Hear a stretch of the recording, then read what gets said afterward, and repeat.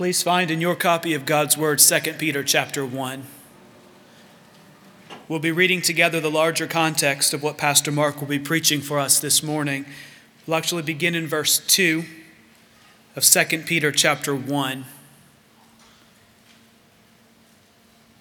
May grace and peace be multiplied to you in the knowledge of God and of Jesus our Lord. His divine power has granted to us all things that pertain to life and godliness through the knowledge of him who called us to his own glory and excellence, by which he has granted to us his precious and very great promises, so that through them you may become partakers of the divine nature, having escaped from the corruption that is in the world because of sinful desire.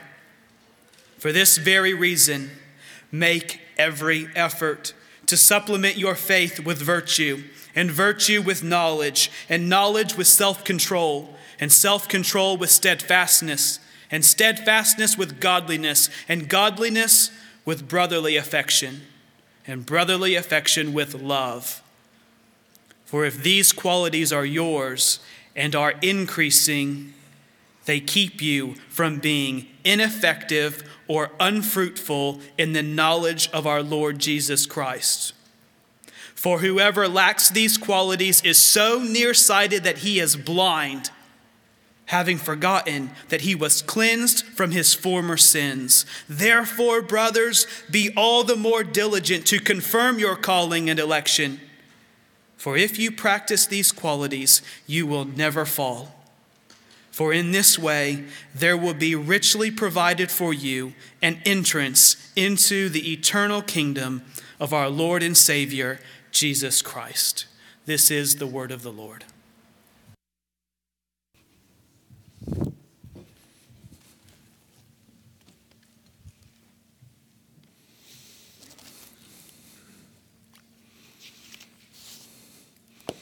Well, it is true. Sometimes when you're preparing a sermon, it just starts to burn in you. And that's certainly the case with this sermon this morning. And I hope that I can take what's in here and make it clear. So let's pray together before we get started. Father, before we pray for this time and this sermon and this time under and in your word, we ask that you would especially extend great grace, healing grace, peace, and joy to Ron Harrell in these days. Father, as he's passed through this significant bypass surgery and is on the other end now with some recovery, we ask that you would uphold him and strengthen him. And just as we just sang in that last hymn, that he might more of your salvation know and seek more earnestly your face. That this trial that has come to him and to Martha would be used to strengthen their hope, to strengthen their joy, to strengthen their confidence in Christ and their trust in him. Father, for our time now, we ask for your mercy to extend for that posture that Jason just reminded us of, that grace and peace would be multiplied to us even through this sermon as we once again dive into 2 Peter. And that as I even speak and as we listen, your grace and your mercy would be being lavished upon us. For Jesus' sake, amen. Well, I read this week in a biography that a faithful pastor, quote, has to warn and guide. He has to be negative as well as positive. And that encouraged me because that's sort of what I feel like I have to be a little bit today. I have to warn and guide this morning because this passage warns and guides this morning. And I have to be negative as well as positive because this passage, while it contains great encouragement, it also contains great warning to us. And God's warning and God's encouragement are both means of grace to us. They are both inextricably linked with his purpose to multiply grace and peace. So his warnings are actually an expression of his love. So I think you will see that as we dive into 2 Peter chapter 1, verses 8 through 11 this morning. You know, my son, Judson, has been recovering from an from some eye irritation, and those of you who have little kids or have had little kids know that some medicines that kids take is very easy for them to take. It tastes like juice. It's, tastes grape or cherry. But eye drops is another thing altogether. And my son does not like eye drops. And last night we're trying to, he lays there. I think I contribute to his distress more than anything because I'm like pinning him down to the couch. And he's like, what's going to happen to me? But nonetheless, getting your eye open and having this really thick dropped into it, it's just a little bit disconcerting and alarming. And we have to remind him, this is for your good and just wait it out. But don't close your eye immediately. Let it kind of seep in. And so we're trying to comfort him in that whole process. But as I was doing that, I was thinking about the sermon. And that's exactly what we're getting ready to do this morning. We're from God's Word. I'm going to drop some truth drops into your soul. They're meant to be medicine. They're meant to be strengthening and healing, and they're essential to our spiritual growth and health. But sometimes when we hear them, they're a bit hard to hear, and they rattle our cage a little bit. And that's good, and that's what God intends.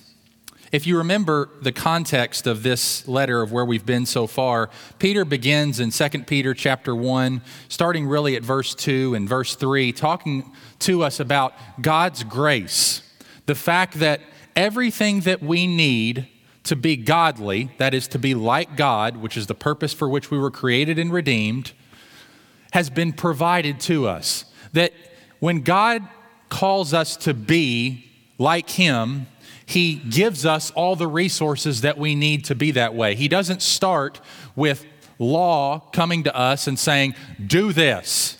I want you to be this way. Rather, He comes to us with grace, and He reminds us that He has purchased us, that His posture toward us is one of mercy and grace, that His power is available to us, that His promises are there to be believed.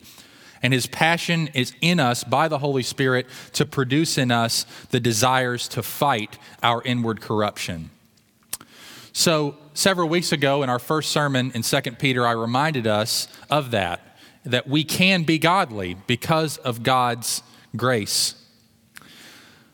Last week, Jonathan walked us through chapter 1, verses 5 through 7, and reminded us that in light of this, in light of God's grace, in light of His provision, we must now exercise responsibility and effort in pursuing the kind of life that God has, in His grace, provided for us. And it's that strange mixture that we see over and over in Scripture of God's sovereignty and our responsibility, of God's action and our action, of God's initiative and our response. So this morning, Peter is continuing that train of thought. He's already talked about why we can be godly, and now he's going to come alongside in verses 8 through 11 and stress to us why we must be godly. In other words, in light of what God has done in Christ and the grace that we have received and the power that is made available to us through His promises, and the exhortation to make every effort to pursue this, he says, now, let me give you the consequences or the results of either doing that or failing to do that. And that's what he's going to do this morning. He's going to give us some encouragements about what will happen to us as we do that, as we pursue godliness, as we make every effort, as we surrender ourselves to the gracious purposes of God, relying upon His power and Spirit, and what will happen to us if we don't. So I've got 5 reasons this morning for why godliness is not optional. In other words, why godliness is necessary. So number 1, godliness is necessary for fruitfulness and effectiveness in life. Godliness is necessary for fruitfulness and effectiveness in life. We see this in verse 8, where Peter writes, for if these qualities, now the qualities he's referring to there are the ones that Pastor Jonathan preached last week, verses 5 through 7, the qualities of virtue and knowledge and self-control and steadfastness and godliness and brotherly affection and love, all those virtues that reflect the character of Christ. He says to us, if these qualities are yours and are increasing, They keep you from being ineffective or unfruitful in the knowledge of our Lord Jesus Christ. Now, just notice for a second.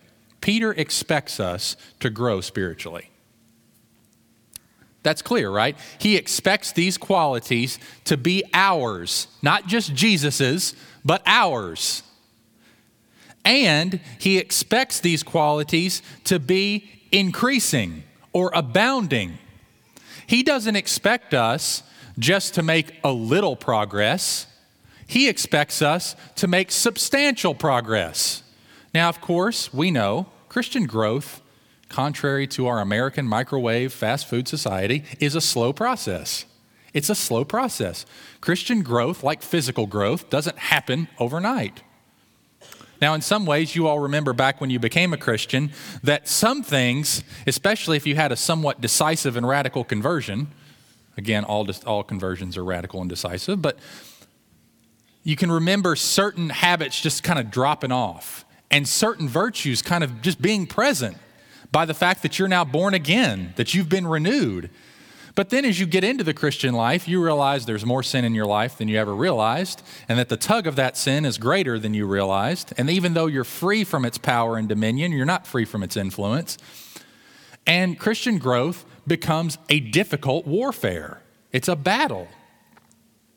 But nonetheless, having said all that, Peter says that nonetheless, we are expected, because of God's power available to us and because we are called to make every effort, that these qualities can be increasing. We are to make continual progress. And if we do make continual progress, Peter says this keeps us from being ineffective or unfruitful. Now, what does he mean by ineffective? That same word is used in Matthew 20 and is translated idleness. It's used, if you remember, in the parable of the laborers, where Jesus talks about those who are standing outside in the marketplace, not working, but they're being idle. That same word is used to describe those idle workers who stand around instead of working. They're ineffective. They're not producing anything. They're not doing what they're supposed to be doing. It's also used in James chapter 2, verse 20, familiar verse to you all. Faith without works is ineffective. It's dead. It's worthless. It's useless. And so the idea here is that Peter says these qualities increasing in our lives keep our lives from being wasted, from being ineffective.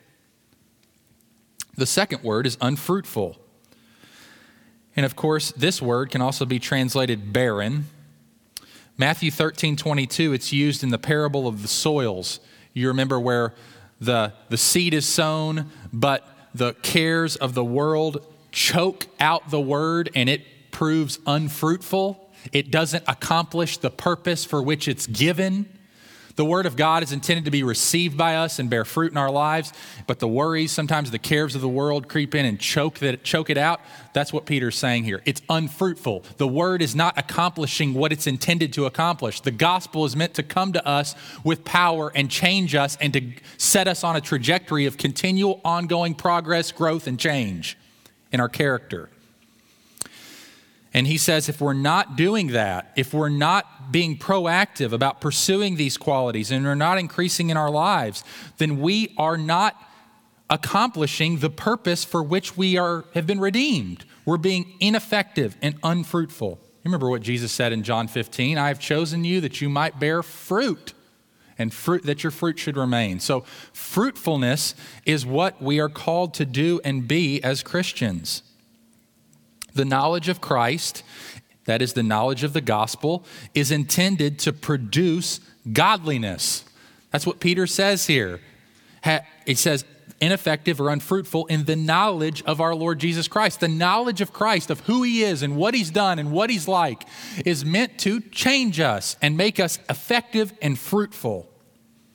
So our growth in Christ-like character is key to a fruitful life. Therefore, we must make the pursuit of these virtues a top priority in our lives. We can't just resign ourselves to sub-Christian character.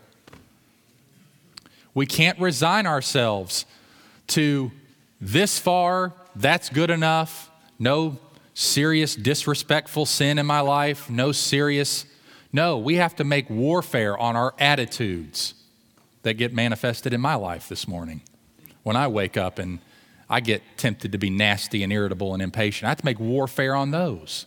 Not just the public things that people see and are obvious, but those inward character traits. We can't resign ourselves to that if we would be fruitful and effective. So that's the first reason. Who doesn't want to be fruitful and effective? I mean, who wants to say basically, I just want to waste my life? I don't want to have any significant impact for Christ. I don't want to have any significant, that my life really mattered or counted. We can't do that we can't have that apart from a pursuit of the qualities and an increasing pursuit of the qualities that Peter reminds us that we ought to have. So that's the first reason that godliness is necessary for fruitfulness in life. Second reason godliness is necessary is to avoid gospel amnesia. I tried to find ways to express this. It's a somewhat difficult reality, but I'll try to explain it. Godliness is necessary to avoid gospel amnesia. Look at verse 9. For whoever lacks these qualities is so nearsighted that he is blind, having forgotten that he was cleansed from his former sins. Now, Peter acknowledges that Christians can sometimes lack the qualities that they ought to have. He says in verse 8, the positive, if these things are yours and are increasing, they keep you from being fruitful and ineffective. And then in verse 9, he gives the negative. If these things are lacking, here's what has happened or may be happening. For whoever lacks these qualities is not making every effort to pursue these qualities, is not believing the gospel deeply enough to work this out in their lives. For whoever lacks these qualities is so nearsighted that he is blind. Now, what does that refer to? Well, he's using a metaphor here. And those of you who know what nearsightedness is all about, I do, I'm nearsighted, means that you can't see things that are far off. You kind of just focus on what's right in front of you. You're kind of blind to everything else. You're just, whatever's right in front of me, that's the big thing. That's what's happening. Whatever's right here, right now. And we forget the greater realities of the world. Namely, that we've been forgiven of our past sins. We forget eternity. We forget heaven and hell. We forget the cross. We forget the significance of being born again and raised from life to death and our call in this world to glorify God. What happens is if we don't pursue these qualities with intensity, with effort, it affects our perception of ourselves and our spiritual condition. Notice what he says. He says that they have forgotten that they were cleansed from their former sins. That is, they've forgotten the point. They've forgotten the point of what the gospel is all about. Jesus came into the world to deliver his people from their sins. And these people are cavalier about that. They're not pursuing godliness, a spiritual blindness can set in upon us where we actually no longer treasure the gospel or live in light of its reality. It just kind of lands on us and bounces off. Now let me ask you a question. How do you know if you're in this condition? How do you know? How do you know? And I would answer that first this way. Do you lack those qualities? But you say, well, I don't know. I don't know if I lack them. I mean, I care about them. I'm pursuing them. I fight against that. But how do I know if I'm what Peter's talking about here? If I'm nearsighted and blind, having forgotten that I was cleansed from my former sins? Let me ask you this question. How do you respond to this statement? You have been cleansed from your former sins. You have been cleansed from your former sins. You have been cleansed from your former sins. You have been cleansed from your former sins. You have been cleansed from your former sins. When I say that, does it thrill you? Does it remind you of the preciousness of what Christ did for you? Does it motivate you to want to pursue godliness and Christ-likeness? If so, you are not nearsighted and you are not blind.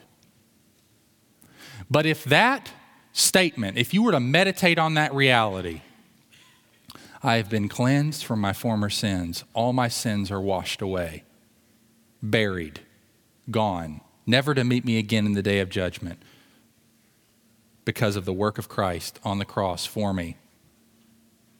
If that's ho-hum, beware. Beware. And here's what, you say, I want to get that back. I want to get that back. It is kind of ho-hum right now. I want to get that back. Well, how do you get that back? Pursue godliness. Make war on your sin. Start to treat it the way God treated Jesus because of it. Let me say that again. Start treating your sin the way God treated it because Jesus took it. Hate it that much. Fight against it, war against it. And I will tell you this, you will have a renewed appreciation and love for the gospel. You will have a joy in Christ and a renewed sense of having your sins forgiven, because it's the way God has set it up is as we fight our sin and kill the very thing that killed Jesus, the joy and reality of that presses in on us and thrills us and motivates us and changes us. And so what Peter is saying here is, don't be so nearsighted that you've forgotten the purpose of the Christian life. You've forgotten the point of everything. Godliness is necessary to avoid gospel amnesia. I mean, I don't ever want to get to the point where the greatest reality in the universe is dead to me. Do you? I don't want to get to that point. I don't want to get to that point where I no longer shed tears, where I can no longer feel joy, where it's almost like old hat. And the way that we don't get that way is that we pursue godliness. We pursue righteousness. We let the gospel's work have its intended effect. And what is that intended effect? Titus chapter 2. The grace of God has appeared, bringing salvation to all people, teaching us to renounce ungodliness and worldly passions. The gospel teaches us to do that. Teaching us to renounce ungodliness and worldly passions and to live self-controlled, upright, and godly lives in this present age while we wait for the blessed hope, the glorious appearing of our great God and Savior, Jesus Christ, who gave himself for our sins to purify for himself a people who are zealous for good deeds. That's the point of the gospel. Purification, zeal toward a new objective, a new goal. And so when we're doing that, don't you think we're going to be filled with this? Absolutely. So godliness is necessary to avoid spiritual amnesia. Number 3, godliness is necessary for the confirmation of our calling and election. For the confirmation of our calling and election. Or I could say it this way, for the assurance of our salvation. For the assurance of our salvation. Verse 10, therefore, brothers, be all the more diligent. So he just underscores that make every effort again, doesn't he? He just says, look, let this make you more diligent, more purposeful. I mean, the goal of this sermon is that you would get up out of this seat saying, yep, more diligence, more diligence, more diligence. That's the point. That's the point. And you remember these realities and they say, okay. More diligence, more diligence. I don't want to be gospel. I don't want to have gospel forgetfulness. I don't want to have an unfruitful, ineffective life. I want to confirm my election and call. I'm going to give myself to this, to a renewed pursuit, a renewed intense pursuit of Christ-likeness and godliness. So be all the more diligent to make your calling and election sure. Now, real quick definitions of calling and election. I think these words are very important. They're critical words in the Bible. They're used all over the New Testament. What is calling? When he says to make your calling. There's really two types of calling in the Bible. The main context of the word call is salvation context. There's what we call a general call and an effectual call. A general call is the call that Jesus had when he said, "Come unto me, all you who are weary and heavy laden, and I will give you rest." That's the general call. That's issuing a public proclamation to come to Jesus. But the only people who receive that and obey it are those who have an effectual call. That is a divine summons in their heart that says, "Yes, I want it," which is authored by God, and they move. And they come to Jesus and they obtain rest for their souls. And he's saying, you want to know if that's happened to you? You want to know if that's happened to you? Pursue godliness. You can know it's happened to you. If you're pursuing godliness because of these realities, there are a lot of people that think Christianity is just about being nice and pursuing niceness and being moral, who have all kinds of reasons for doing that are not Christian. In fact, the only difference outside of Christ between nice people and nasty people is the respectability of their sins. That's it. That's it. So we're not talking about just becoming nicer. We're talking about becoming newer. We're talking about being transformed from the inside out, our character being substantially changed and progressing more and more into the image of Christ. So that's the call of God, the divine summons to a relationship with him. What's election? Election is God's choice. Election is God's choice of individuals for salvation. It's his sovereign determination to save. And so sometimes people wonder, am I one of the called? Am I one of the elect?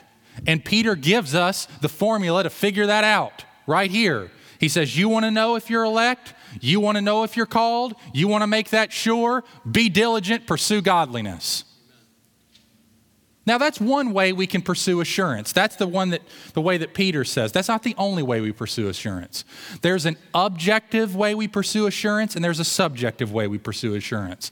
The objective way of pursuing assurance is, Jesus died. I believe it. I don't care how I feel.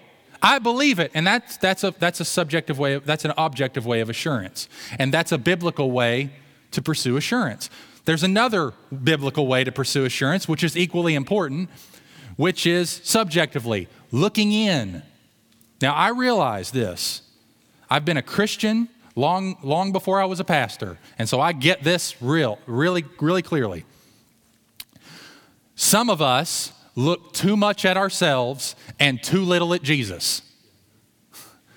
And we're looking for assurance in the wrong places. We spend too much time. Is it there? Is it there? Is it there? Is it there? Am I growing? Am I growing? I'm growing. I must not be a Christian. I must not be called. I must not be elect. That's an extreme. There's the other extreme of, well, Jesus died for sins. I got baptized. All's good. Haven't changed in 10 years. No substantial growth in godliness. No warfare on my sin, but I'm good. See, that's the other extreme to avoid. Those who only look at themselves and those who never look at themselves. And Peter's saying, avoid both of those. Avoid both of those extremes. Do a healthy spiritual inventory. Ask yourself, are these qualities there? And do I have a passion to pursue them?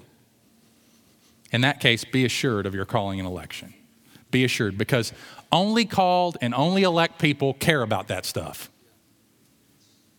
That's the only called and elect people care about that stuff. Nobody who's not called or elect cares about godliness. You know that. You know that. So if you're called and you're elect and you want to be assured of that, with gratefulness to God and faith in the gospel, pursue the virtues that Peter lays out here. And God will confirm his choice of you. There's simply no substitute. If you would know that you belong to God, know that your objective obedience is the foundation for your subjective assurance.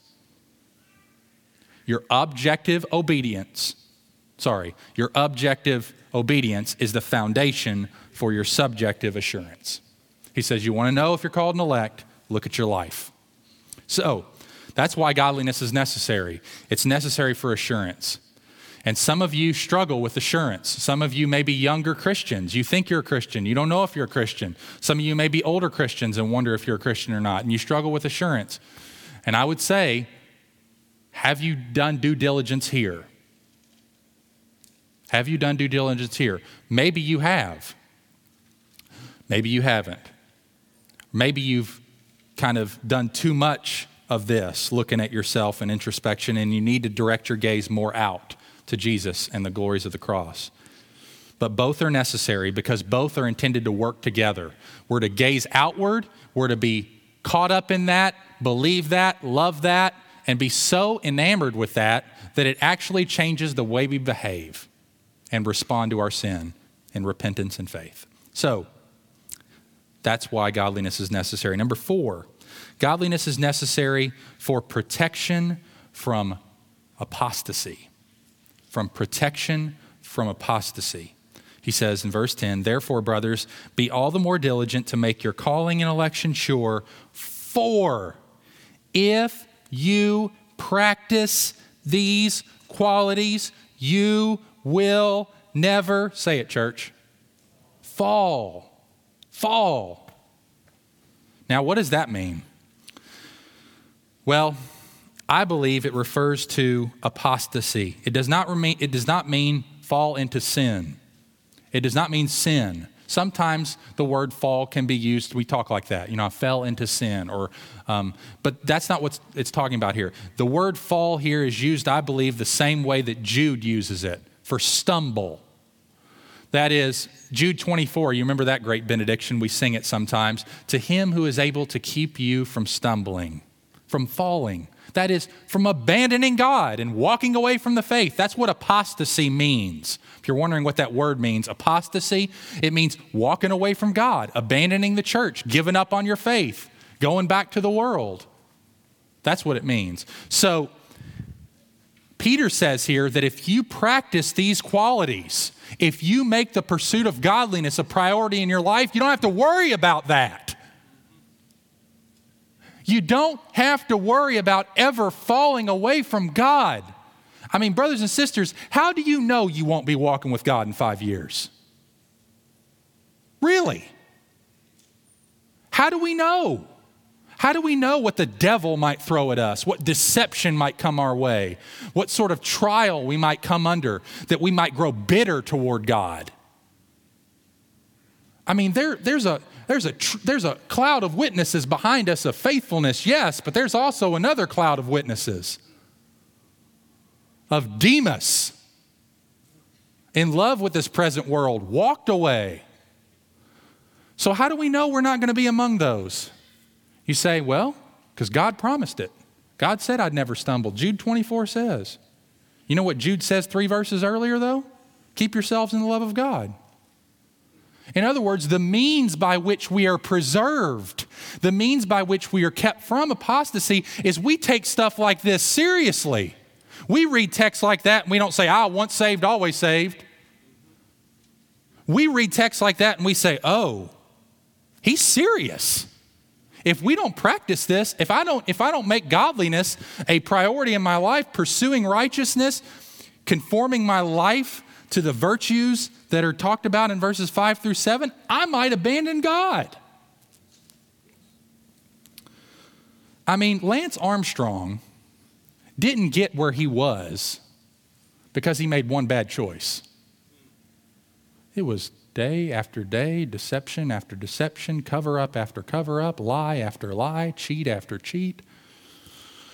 And now he's trying to cover his tracks and, go to America's prophetess, Oprah, and get his absolution and, and I'm not demeaning Lance. I'm sorry for him. I feel sorry for him. I feel bad for him. But the point of my illustration is he was not in pursuit of a certain quality of life which led to a certain result. And if we think we can be cavalier about our pursuit of righteousness and godliness and somehow think we're going to make it to heaven, we're deceiving ourselves. Hebrews 12:14, pursue holiness, without which no one will see the Lord. So we have to make the pursuit of holiness a priority. Let me say it this way. If you make godliness optional, you make apostasy inevitable. If you make godliness optional, you make apostasy inevitable. So you have your choice. And I pray and I trust God's Spirit enough that you, like me, hear that and say, thank you, God, that's a faithful warning. That is a faithful, loving Father telling me, son, I love you. Your sin will kill you. Fight it with all your might. I've given you everything you need. That's a faithful Father. And I'll be with you, and I'll forgive you in your struggle, and I'll empower you, and we'll make progress together. That's your Father. But he issues a stern, stern warning. Son, don't touch that stove. Don't mess with that. Finally, making good time here. I'm encouraged. Godliness is necessary, and this is fifth and final, for a rich welcome into heaven. A rich welcome into heaven. Notice verse 11. For in this way, ooh, those words are important. For in this way, there will be richly provided for you an entrance into the eternal kingdom of our Lord and Savior, Jesus Christ. Oh, what encouraging words those are. An abundant, lavish, rich welcome will be provided for those whose Christian lives are marked by fruitfulness and faithfulness and diligence and imperfect sinful obedience in this life. Oh, if we could ask Beverly Golly and Carolyn Deckman what their welcome was like. And if you want to know if they were faithful or not, ask Jim and Mike. Ask them a question. Tell me about your mom. What evidence of these kind of qualities did you see in them? And they'll have a number of them, I'm sure. Because those ladies, by grace and by a life of grace-enabled faithfulness and obedience to their last day, received a rich provision and welcome into the eternal kingdom of our Lord and Savior, Jesus Christ. And I can think of no higher or no better motivation for godliness than that. Than the fact that in the end, when all is said and done, and when I die or Jesus comes back, if these virtues are in me and have been increasing in me, I will find an entrance in heaven that is richly provided for. That is richly provided for. Now, question. Pastor Mark, that sounds like you're saying salvation by works. That sounds like you're saying we get to heaven because we were righteous and godly. Isn't that what you said? You said godliness is necessary for a rich entrance into the kingdom of heaven. I thought believing in Jesus gets us into heaven. That's what I thought. So what do you make of that? Here's how I would respond. People cannot enter heaven without living in a godly way, not because of salvation by works, but because salvation always comes with works. That's why. It's not that the foundation of our forgiveness and the foundation of our acceptance with God and the reason why God receives us into heaven is because of our godliness. Rather, it is because the gospel has been demonstrated to be believed in our lives. That's why. Because we say we believe the gospel. And God says, if you believe it, faith without works is dead. So what he's looking for is not perfection and not that, great, you've got this much godliness, that causes you to enter heaven, that makes you acceptable to me. No, what he's saying is, I see that what my son did changed you. I see that you believe the gospel. You believe the gospel. I see it.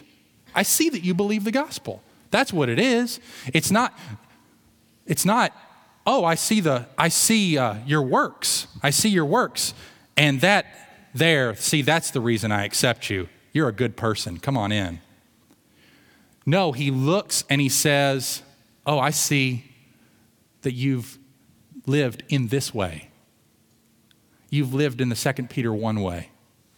You have entrusted your soul and yourself to Jesus Christ. You have recognized that in and of yourself, you could never be godly. You could never be godly.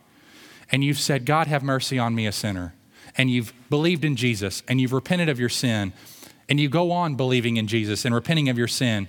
And God's grace and peace has been multiplied to you. And his divine power has granted to you everything you need for life and godliness through the knowledge of him. You have obtained that power and you have worked it out in your life. You've believed those great and precious promises. You've believed them. And as a result, you've become a partaker of the divine nature. You've escaped the corruption in the world caused by lust. You've made every effort to pursue these 7 virtues. You've not been nearsighted or blind. You've been fruitful and faithful. And you've been diligent. And you made it here because you never fell. You look like a Christian.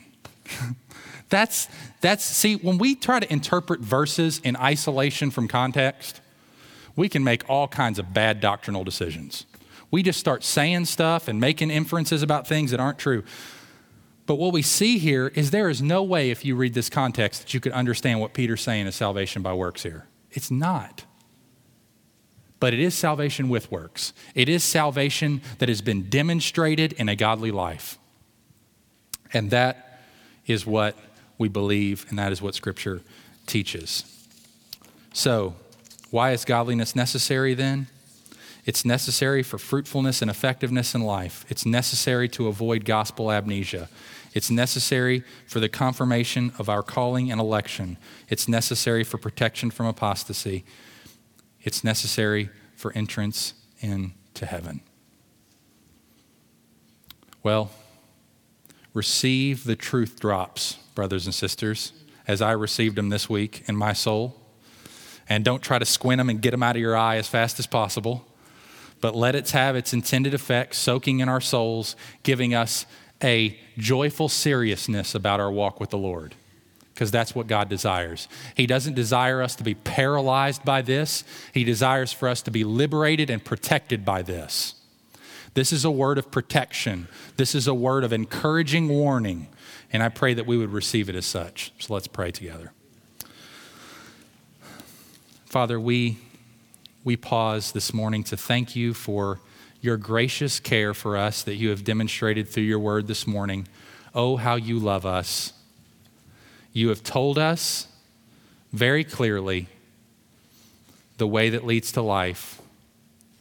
You have set before us the path of life. You have said, this is the way, walk in it. And we ask that by your grace we would respond with humility, recognizing that we have been forgiven of our former sins and the ways in which we have blown it up till now can be wiped away. We can be renewed this morning. Perhaps some of us are here this morning who have never called upon the name of the Lord, who are trying to be godly without God. Would you please help them this morning to not worry about becoming a nice person, but worry about becoming a new person. We ask this in Jesus' name. Amen.